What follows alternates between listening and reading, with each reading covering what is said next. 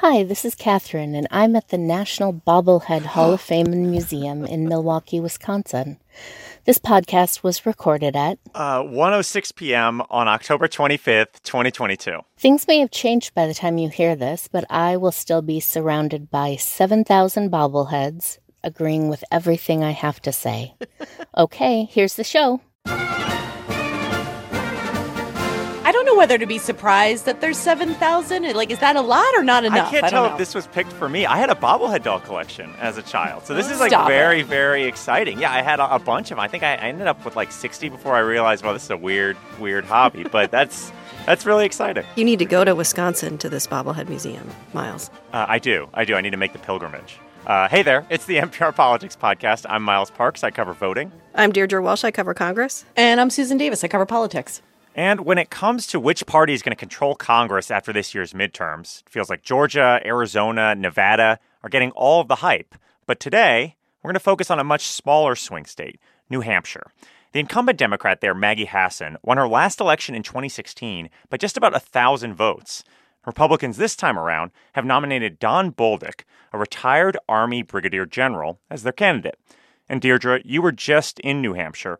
Tell me some things you heard from voters. I think far and away the economy is the issue that is top of mind to voters I talk to across the political spectrum. People at Bolduc events, people visiting with Senator Hassan when she was on the trail, and undecided voters. New Hampshire is a lovely state to visit in the fall. The fall foliage is gorgeous, but it's getting cold, and home heating bills were something that came up over and over again. Groceries and gas also came up. And I talked to 3 voters in New Hampshire: Shelley Hansen, a Democrat who's undecided; Richard Allen, who said he probably isn't going to vote; and Holly Novelsky, a Republican and a Bolduc supporter. I mean, I can't afford to live like this. My head's still not above water. The prices are ridiculous. My home electrical bill went from $200 a month to $600 a month. So I would say the economy is the one thing I heard a lot about. It's clearly a lot of women are concerned about the issue of abortion and what flipping a blue Senate seat red would do if the issue of abortion came up in a Republican Senate and the idea of possibly a vote on a federal abortion ban. But I would say the economy was still sort of what animated most voters. Yeah, we've heard a lot about abortion being a driving thing that are going to send people to the polls. This is something Maggie Hassan actually said to you when you interviewed her, right?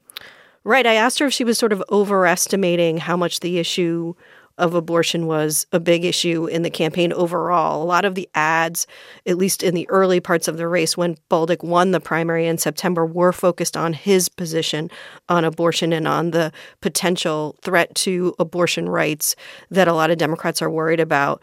But she said actually a lot of people see it as more important because a lot of women she talks to view abortion as a fundamental right. You know, as I started to talk with women about inflation, they all changed the subject to abortion. They also said to me, but if my fundamental rights are gone, that's much harder to get back. Hassan also noted that she's talking about both issues, and a lot of her ads that are out now, her most recent ads, focus on a bill she supported that would lower the price of prescription drugs. Where do you come down on that, Sue? I mean, the point Hassan's making is basically abortion trumps things like inflation. Yeah. Is that true? I mean, we'll find out. I've talked to strategists, and one of the theories I have heard is that, abortion is absolutely a motivating issue, but it is much more of a motivating issue if you don't have economic concerns. If the rising costs of gas and food are not immediate material concerns for you and your family, that abortion could be higher on that list. And it doesn't necessarily surprise me that that is ringing true in a state like New Hampshire. This is a state that tends to be pretty socially liberal and fiscally conservative. It's a state where you have, it's one of the most college educated in the country. College educated women also tend to support abortion rights. It's also a state, it's the live free or die state, right? It's like you keep government out of our lives. And I think feeling like government is controlling such a major aspect of your life resonates with voters there. And an interesting dynamic of this race too, I think is, it's competitive, Deirdre, but I wonder, do you think it would be even more competitive if Republicans had put up a candidate who wasn't, I don't want to say controversial, I don't think that's fair, but Bolduc is one of these candidates that wasn't necessarily who the establishment wanted to put up against the incumbent? Right. The Republican leadership and Main Street Republican groups were actually trying to prop up Bolduc's opponent, a state senator, Chuck Morse, in this race. So he was definitely not the first choice in this race.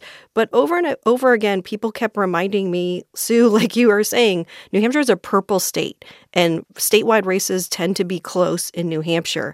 And the fact that Bolduc has been able to keep it this close, even though he's a first-time candidate, he's not as well known in the state, and he has had to start explaining previous positions he took in the Republican primary on things like denying that Biden won the 2020 election, on previous statements on abortion, previous statements on proposing cuts to Social Security and Medicare.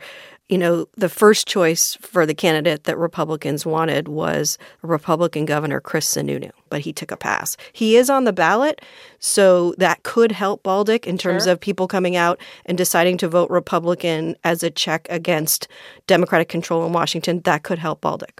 I do wonder about kind of this idea of Bolduc's pivot post-Republican primary. I mean, he has taken a lot of opinions, as you mentioned, Deirdre, on whether the 2020 election was stolen. It seems like lately he's mostly decided that no, it was legitimate and Joe Biden is the legitimate president.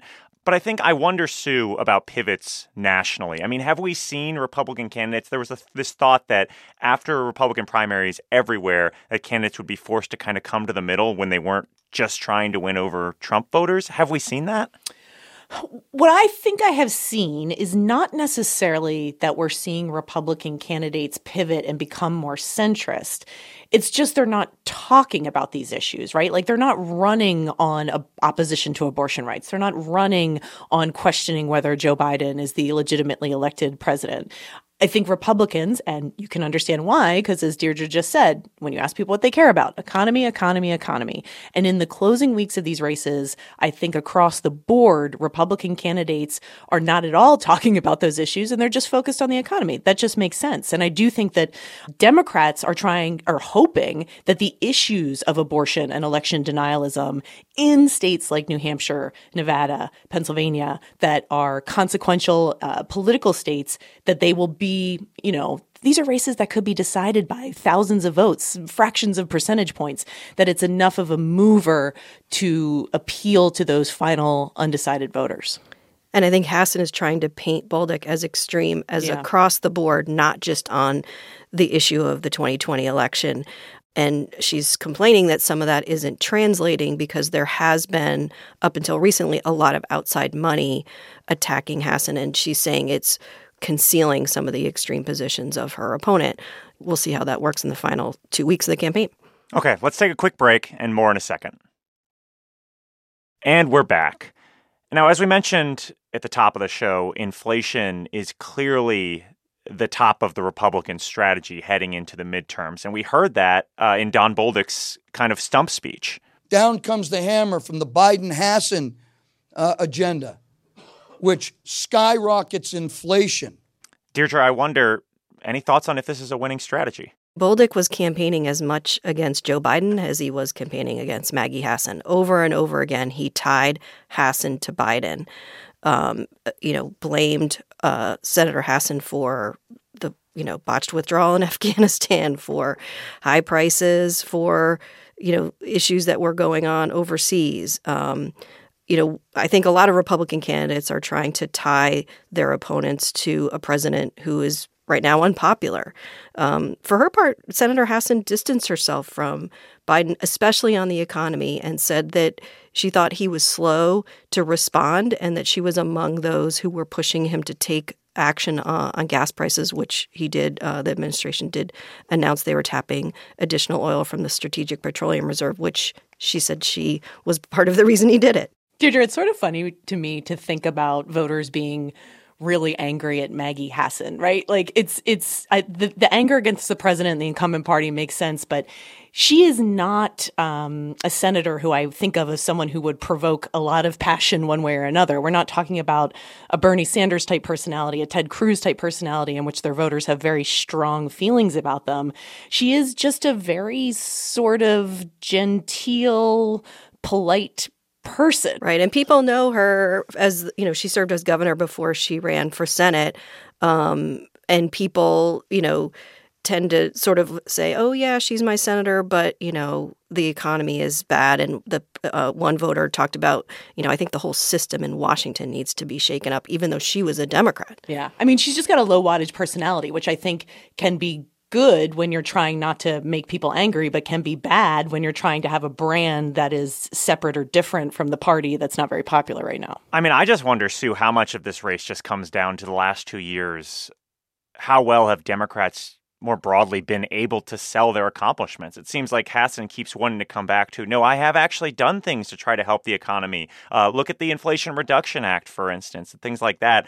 But is this kind of a question of how well have Democrats been able to tout their accomplishments? Yeah, I think it is. But also there's a really interesting dynamic I have found about the midterms in this particular cycle is that we have this relationship between governor's races and Senate races. And a lot of these key states, they're competitive in those two regards. And I think New Hampshire is a really good example of this. I mean, Deirdre mentioned the Republican governor, Chris Sununu.